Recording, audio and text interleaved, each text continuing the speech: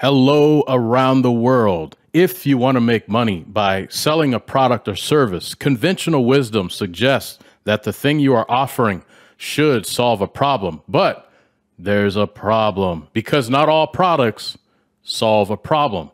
Okay, don't go anywhere because I'm going to provide examples of products that don't solve problems.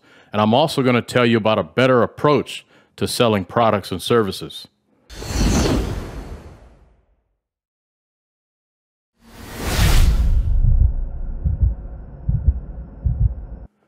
Welcome to Leonard Innovation. My name is Justin Leonard. Thank you for tuning in. If you want to make money, you'll always hear the same expression, which is to sell a product that solves a problem.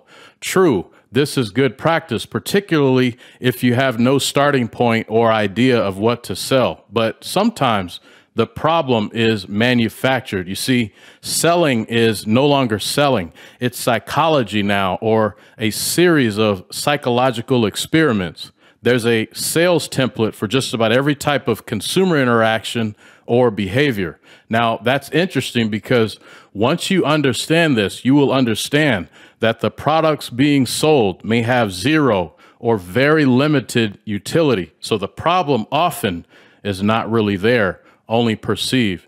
Do you really need an expensive phone? Because the cheaper ones pretty much do the same thing. What problem does the purchase of art or other collectibles solve? Do you really need the Ring doorbell camera? Do you need to be outfitted with the latest fashion trends? So you can see not all products have to solve a problem. A real problem doesn't have to exist in order for the product to sell. Conversely, an item being sold may have no real utility, but as long as you can convince people to buy it, money can be made. So a better approach to selling is to offer something people want or need. You don't always have to solve a problem. Just sell what they want or need. Lastly, if you haven't checked out the website yet, please visit leonardinnovation.com. Once there, you will find some really helpful resources for entrepreneurs. By the way, Leonard Innovation is a business school where the focus is on entrepreneurs who don't come from wealth, but have the potential to be great. Please check it out. The website, once again, is leonardinnovation.com.